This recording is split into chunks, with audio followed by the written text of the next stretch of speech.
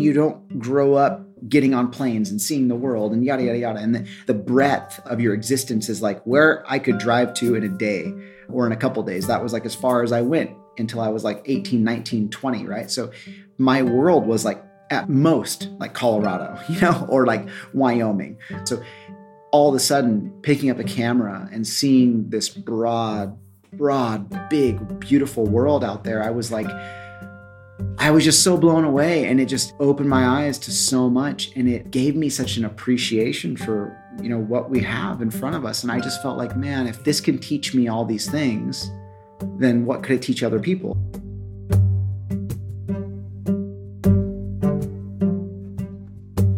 For Chris Burkard, photography has always been more than just taking spectacular pictures. He's used his craft as a way to tell stories, to inspire people to adventure outside, and most of all, to push himself to the edge of his comfort zone. When Chris was 19 years old, he decided to forge his own career path as a surf photographer, shooting pictures of some of the world's most epic waves. Now, 15 years later, Chris is an award-winning photographer, and he's a legend in the outdoor industry. He's worked with world-class athletes and brands like Patagonia, Apple, and Toyota. He's also published several photography books, and he has over 3.7 million followers on Instagram. After spending much of his career documenting other people's lives and adventures, Chris recently decided to turn the camera on himself and share stories from his own travels. I'm Shelby Stanger, and this is Wild Ideas Worth Living. Chris Burkard spends his days adventuring with some of the best athletes in the world. He's caught freezing cold water waves with professional surfer Pete DeVries.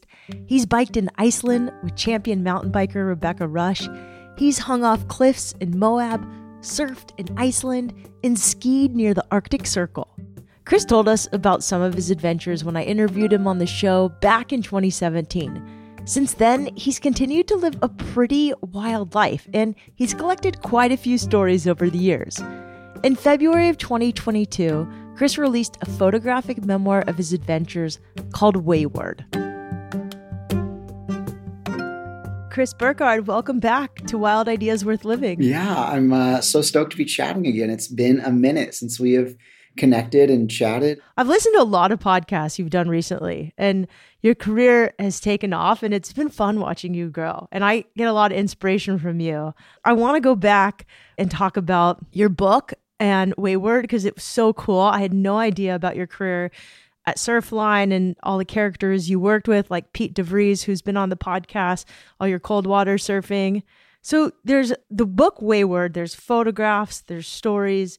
It's absolutely beautiful. I like that you dip your toes into memoir. You tell, it's not your full story, but it's a lot of your story. How did you choose which stories and which photographs to include? That's such a good question because what I really wanted was to kind of extrapolate some of like the nuggets, right? The kernels of truth that I learned from some of these moments and put them into a book that was digestible. But I think just the hidden challenges in that were like coming to terms with like people care about what I have to say, because it's so easy as a photographer and any creative just to kind of hide behind the enormous shadow that people put in front of you that you're often documenting, right? Like the amazing athletes, and the Olympians and the whatever, that's easy. You're just like, oh, you're just an observer. But in observing, you experience things and you learn stuff. And so to write a book that was then about my experience in these places, kind of like what was happening with me and the arc of my career, I had to really come to terms with like what the heck this was going to be. And what's funny is I actually wrote 140,000 words, a real proper memoir. And then we stripped it down to about 40,000 or 30,000 words because I also kind of there's certain experiences that were like so sacred and so special and so unique that I was like, I'm going to save this for another book in 5 years. I like that in this book, you share a lot of the things that happen when shit hits the fan. Yeah. And when a lot things hits the go fan. wrong. Yeah. And I find that those make the best stories. And I think it's like Yvonne Chouinard who said, it's not an adventure until something goes wrong. The one that sticks out to me, probably told a million times, but I think it's such like a great story because like everybody can just picture this, but the Russian jail cell. Yeah. It's like the token, like, oh yeah, like, you're sitting around and everybody shares a story and you're like, oh, I had this one moment. But what's interesting about it is that, and I'll just briefly go over it, but is that is more like what I learned from it, which actually, interestingly enough, took years. It took years to fully process, digest, actually kind of, unpack. That's a very popular podcast word. Unpack that story. Try not to use that word. Yeah, and honestly, it was like something I had to figure out, because I just spent a lot of time being mad about it, being angry, being pissed off, and I was traveling to Vladivostok, Russia. I had at this certain point in my life, I had kind of realized that what I wanted to do is really explore the cold and more remote locations on Earth to surf and to shoot and to photograph. And I fell in love and I jumped in head first. Like, it's all I wanted to do. I was over going to Australia and Costa Rica and Nicaragua and the Maldives and whatever. I was like, all I want to do is tell stories from places that hadn't been seen. And so we jumped in, and in doing so, I rushed the process. I rushed the process of everything, of like learning the culture, respecting them, learning what this place is about, who goes there, who lives there, et cetera, et cetera, et cetera. The only thing I didn't rush was the visa process. I actually did that very well, and I did it for the whole group. And upon arriving there in Vladivostok, flying through Korea, et cetera, every single person from our crew got, patted down and talked, and then they got to go through customs. And then it came to me, and I was sitting there having this very nonverbal communication with the lady at the customs office. And she was just pointing to my passport, shaking her head. And I realized, upon looking more closely than I had before, that my entry date was 2 days off and that I was absolutely screwed. And what ensued was a 6-hour interrogation. And then they took me and they put me in a jail cell, like a holding cell with bars in the windows, no door handle, locking the door with like a toilet in the floor and just like a bed chained to the ground. And Vladivostok is one of Russia's like major military bases, right? Like, this is a place that's no stranger to having, war camps and other things like that. And it was really terrifying. I was thrown in this cell. I had all my belongings with me. Basically had a guard at the door the whole time. I'm not trying to make any James Bond references here, but literally his name was Igor and he had one eye, I swear to God. And, it was the first time in my life where I had all my rights stripped from me and everything taken from me. And I called the embassy and they basically were like, well, the only way we can get you out is if there's cruel and unusual punishment, if they don't feed you or they don't give you water or whatever. And I was like, okay. And then in making that call, they made a call, and at midnight, I hadn't eaten in like 24 hours. I get a knock on my door. I get taken down to this like room that's like this like military, like stainless steel kitchen thing, and huge long table made for like 100 people. And they're just like a tiny 2 cups. And I go down there and I eat 1 cup that's like soup and 1 cup that's like cucumbers or whatever, and mayonnaise. And I just ate it because Igor was like standing behind me breathing. And I went back to my cell and I just had like full diarrhea the rest of the night. It was terrible. Sorry. But oddly enough, the one person that I had met from church of all places, a friend of my mom's, was like, oh yeah, I had a Russian exchange student for years, good friend. There's these 2 words you need to know. You need to know this word and you know this word. And this word means where's the bathroom, please? And I remember knocking on the door because my toilet wasn't working. It was a toilet in the ground, and like the hose to kind of flush things down wasn't working. And I was knocking on the door. Igor comes, and I'm like trying to tell him, I feel like shit, and I'm not great. And I'm like, I remember telling him like, Kochu Klizmu or something like that. And he looked at me, and I'll never forget that, because like in that moment that he looked at me, I was like, what I just told him was not what I meant to ask. And he looked at me and he kind of like cocked his head, and I was like, never mind, I'm good, all good, no worries, like just going to go to bed, whatever. And it turns out I didn't even realize this till later on, actually like multiple days later, because I got the next day I got deported to Korea and I had to stay there for a day. And then I came back to Russia a couple days later, and I was able to go through the process again and finally get into the country. But my wife called me like urgently, and she's like, whatever you do, don't say the words. Don't say those words that what's her name told you. And I'm like, what's going on? What's going on? And my mom's friend, this classic lady, I love her. She was playing a prank on me. She thought I'd be like in some hotel or in some place being like, oh, where's the bathroom? When really I was like, I need an enema. And so I don't think that she envisioned I'd be telling my Russian guard where I was, effectively imprisoned for the day that I needed an enema. I mean, I could only imagine what he was thinking. So it was pretty epic. It was a good one.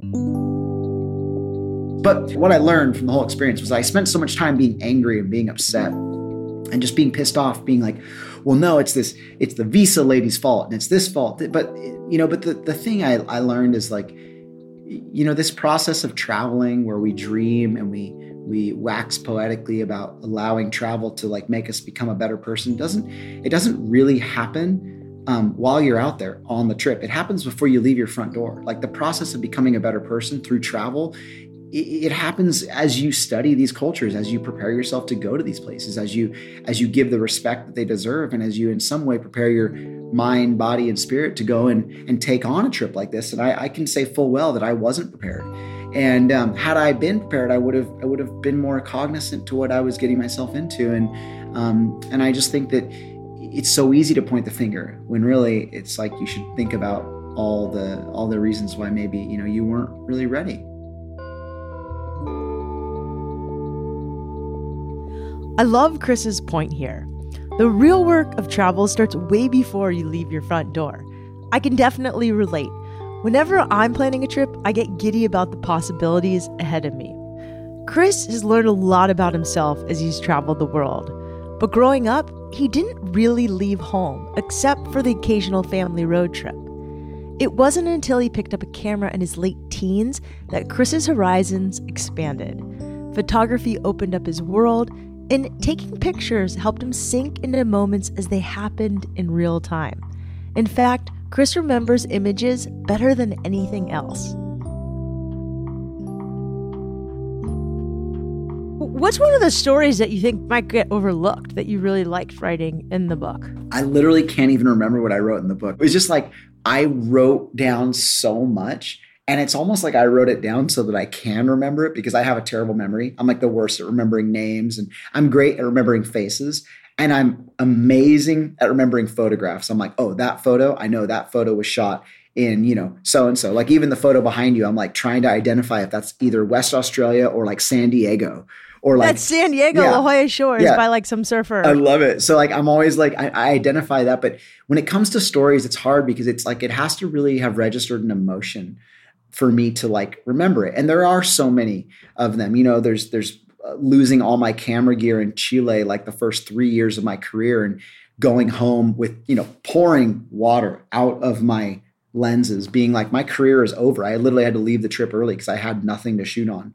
And then claiming insurance and getting some of my gear back, but then also being uninsurable for like the foreseeable future because I was such a liability, right? And just like stories like that, like, hiring this drunk boat captain in Chile to go take us out to this wave, things like that where like most of them, they're so funny because they're so avoidable and they seem so obvious.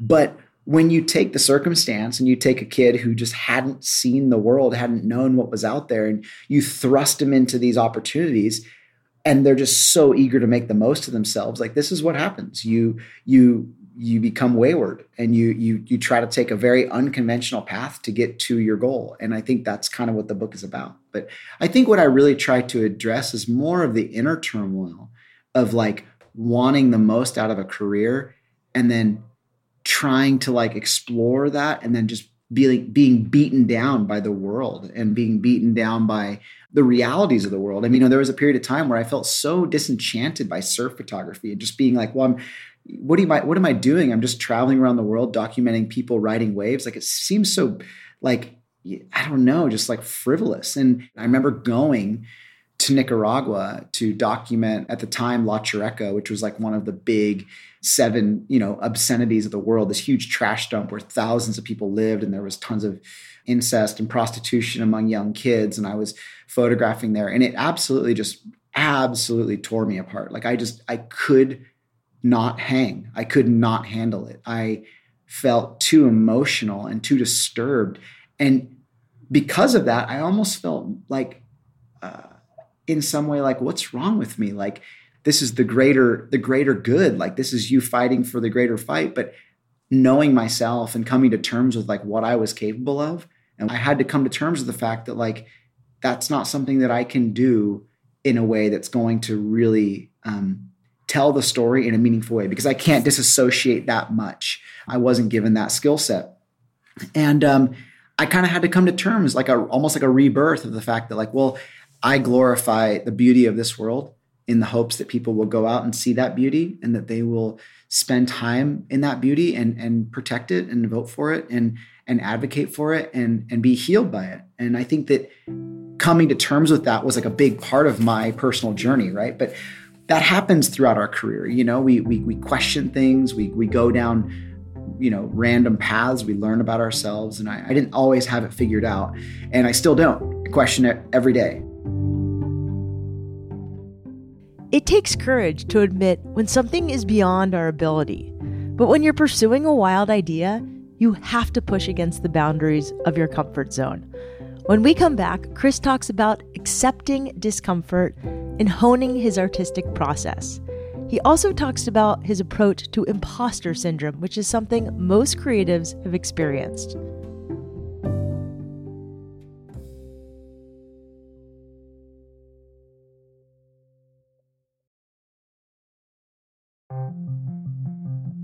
In 2016, Chris gave a TED Talk called The Joy of Surfing in Ice Cold Water.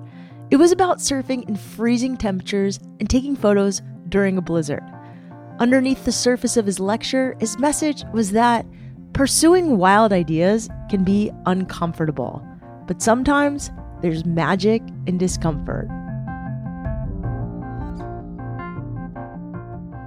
So I just want to ask you this one thing. Like, it seems like, you know, you did this TED Talk, and a lot of what you talked about before was, you know, why you need to be uncomfortable to pursue this wild idea. Yeah, totally. And now it almost seems like you're comfortable being uncomfortable. You know, it's so funny. My wife and I were walking on the beach on Valentine's Day, and this was like our exact subject. And I think it's funny because it's, oftentimes people just see it as like, oh yeah, you know, typical male, you know, creative needs to be a masochist to like feel anything. And I don't think it's that. I think it's so much deeper than that. I feel like in many ways, it's about creating space for change to occur, to become something better, to become something new. And to create that space, you have to pry, you know, you have to work, you have to like open up something. Sometimes that's really challenging. Oh, I heard this phrase in yoga this morning, of all things. And I was like, it really stuck with me because it kind of sums it up. It's like, you know, people always say like, oh, enjoy the journey, enjoy the journey. What if there's no end to the journey? And then all you have is the work. You better learn to enjoy the work. And so I've tried to adopt that in every way that I can. Like, life is a constant process of refining what you know and what you love. And to even for a second think that you just have it figured out, oh my gosh, like that's literally like the death of any creativity. For me, you know, we oftentimes talk about this imposter syndrome, and I crave that. I crave the idea that I don't know what I'm doing, and I want to learn from other people. There is no end in sight as a photographer and a creative person, even too, like where you're going to all of a sudden shoot the image. And then once you've done it and you're done, you know, like, I think that if there's a question that I get apprehensive about the most, it's when somebody says, so what do you want to be doing in 5 years? What is Chris Burkard going to look like in 10 years? When somebody asks me that, I'm just like, no, like I just shudder. I'm like, I love what I'm doing right now. Like even this, like I love this. The fact that someone even cares enough to hear what I have to say is so special. So I'm like, why don't I just enjoy this and not be so concerned with the 5, 10, 20 years out scenario, and just kind of focus on like, what's this next 3 months going to look like? What's this year going to, what goals do I have for this year outside of work? And that's been really helpful. I've really been able to shift in that way. How do you decide what you react to and you say yes to versus like what you plan and go seek out, because that's a really hard balance for a creative. You got to make money, you got to pay the bills. You now have like an overhead with employees. You have a big business. You're not Chris the surf photographer living out of his van, okay, eating Ritz crackers and salami anymore. Like, you've got 2 kids, a wife, and 7 employees. So I guess when I'm looking at my year, a big part of it is like, okay, yes, I'm going to have the branded partnerships, the commercial work, the this and that. That stuff is going to be coming towards me. But then throughout the year, I'm thinking about usually a couple things. What is my environmental or social initiative? Like, who am I partnering with this year to support, promote?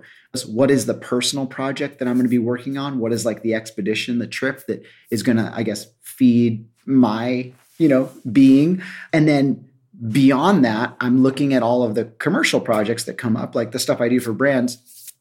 And I'm trying to evaluate each one being like, is this something that I love? And if I love it and I'm passionate about it, then I'm going to give everything to it. I'm going to make sure it's great. If I'm not so in love with the idea, then why am I doing it? Am I fearful of not making enough money because I have people I need to support? Am I doing it because I feel like I'm not relevant and I need my name to try to be bolstered up? I try to look at these things from a deeper, more personal perspective that is not just like, when you write this out on paper, this looks like a good idea. Why would you say no? I'm trying to understand why I want that. And I think monetarily, I have to really disassociate from the money value, because it would only make sense from a human survival perspective to take every single job you can, make as much money as you can. But that's not really the objective of the business model. The business model for me is to be as happy as I can, whilst also supporting all these people that I work with. So that's been a big part of how I've operated. And I've had to like really learn to do that. I read a book by Greg McKeown called Essentialism, where he talks about like, you say no to say yes, right? By saying no, you're saying yes to what you want. And that was like a huge eye opener for me. I'm like, so I've just been saying yes this whole time to everything. And this is my problem. I'm a consummate like worker, right? Like I'm, self-professed workaholic. And I just come from that background of like working really hard, blue collar family, trying to make it work. So this has been an eye opener, and I've been trying to shift the way I do things. I loved listening to you talk about this, because I come from a workaholic family, like massive workaholic. We also come from a family that's addicted to being busy. And like busy same. is placed on a pedestal.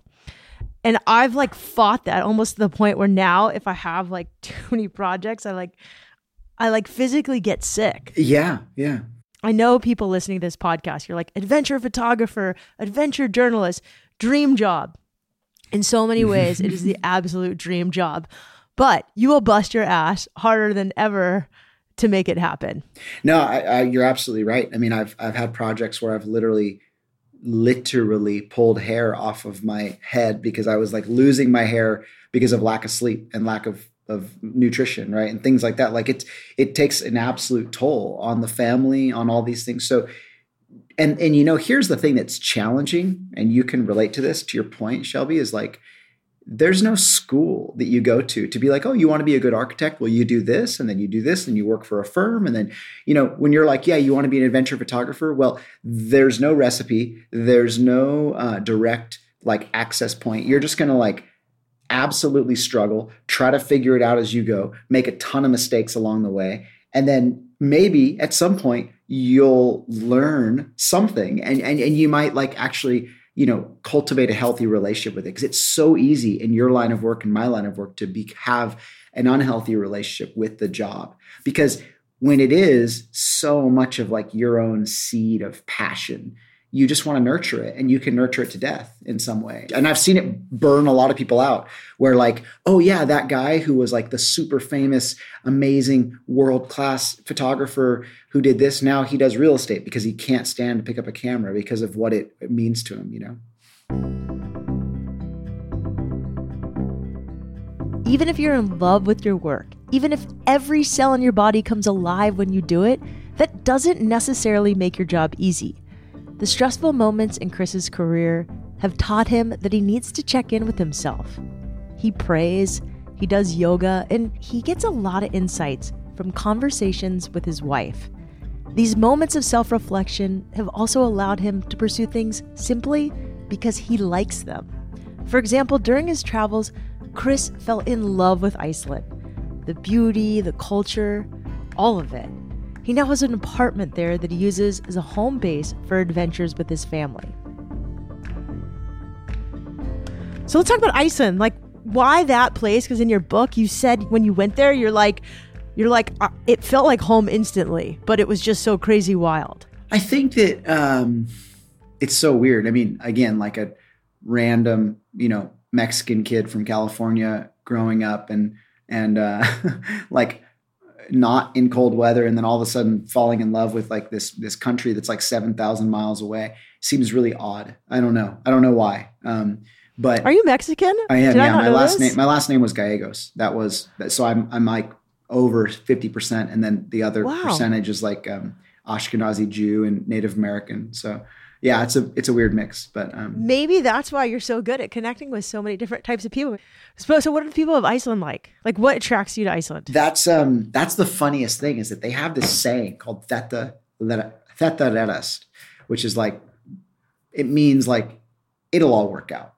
And it's basically like the way that many of them live, because if you think about it, they live in this very, very volatile country where nearly their entire population at times throughout the last couple thousand years has been wiped out by volcanoes and smoke and ash and huge waves and et cetera, et cetera. Like they can't plan for a wedding like 6 months down the road. They don't know if it's going to be snowing or raining or whatever. So they truly live in the moment. Like they live in the moment. I love that. I love the fact that there's this people that, one of their, I don't mean to like rag on anybody, but one of their worst qualities is making long-term solutions to problems, right? They often think in like short-term solution. But it's like so beautiful. It's the coolest thing, because they're just always thinking about like, okay, well, this is what we need to fix. Let's do it right now. The weather's good. Let's get on it. And I love that. And I also appreciate so much the storytelling tradition, sagas, right? They use sagas as a way to translate their history, their stories, the purpose of why people have done things, and this very imaginative culture.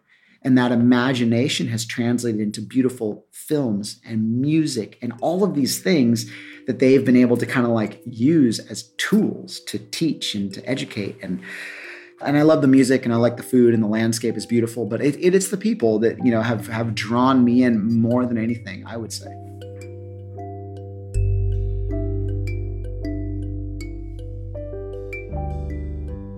There's so many people who want to be photographers.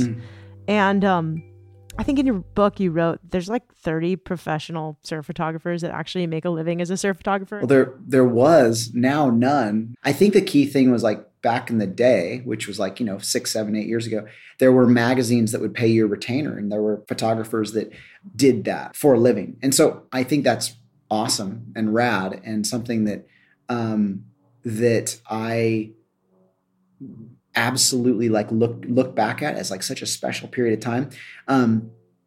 But I think that, nowadays it's non-existent. But in terms of the question, which is like, there's a lot of people who want to be a photographer. And I'm guessing that the other part of that question, because I kind of cut you off, was like, where do they go? What do they do? How do they start? Is that just one piece of advice? Like, what's the common advice that you just keep giving photographers? Like, I think it's really easy. I think the only thing is like, we constantly are trying to tell ourselves, photographers, that we need to be good at everything.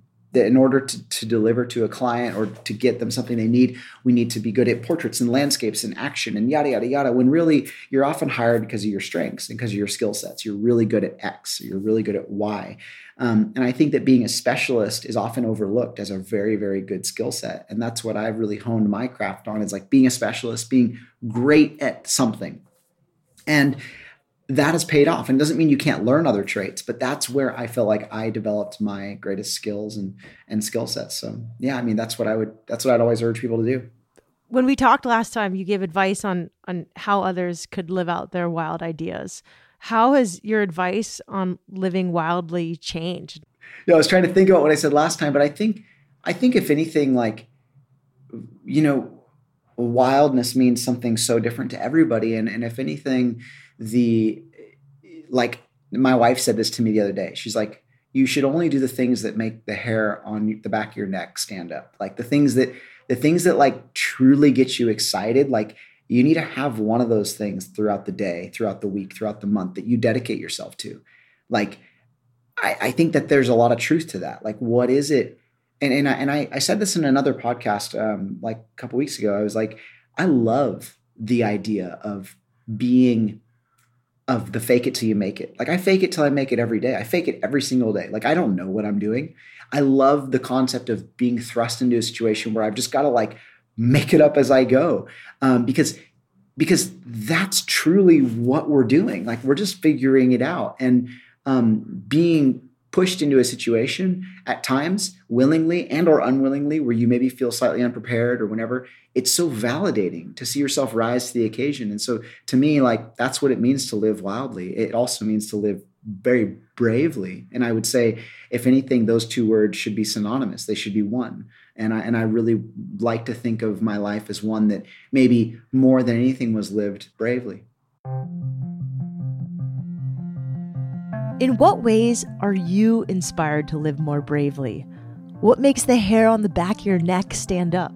How do you cultivate the confidence you need to go after your wild ideas? If you're listening to this, you're brave and you can pursue the things that you love, even if no one else has done them before. When you take on a new adventure, you give yourself an opportunity to learn, to grow, and to rack up some wild stories. For Chris, living wildly has involved a few literal, sometimes freezing cold plunges into the unknown. In the process, he's learned to embrace uncertainty and capture the now. Chris, thank you so much for coming on the show. I always love chatting with you and hearing your insights on your life and your journey. If you want to learn more about Chris Burkard, you can follow him on Instagram at Chris Burkard. You can also check out his website, chrisburkardstudio.com. That's ChrisBurkard studio.com. Wild Ideas Worth Living is part of the REI Podcast Network.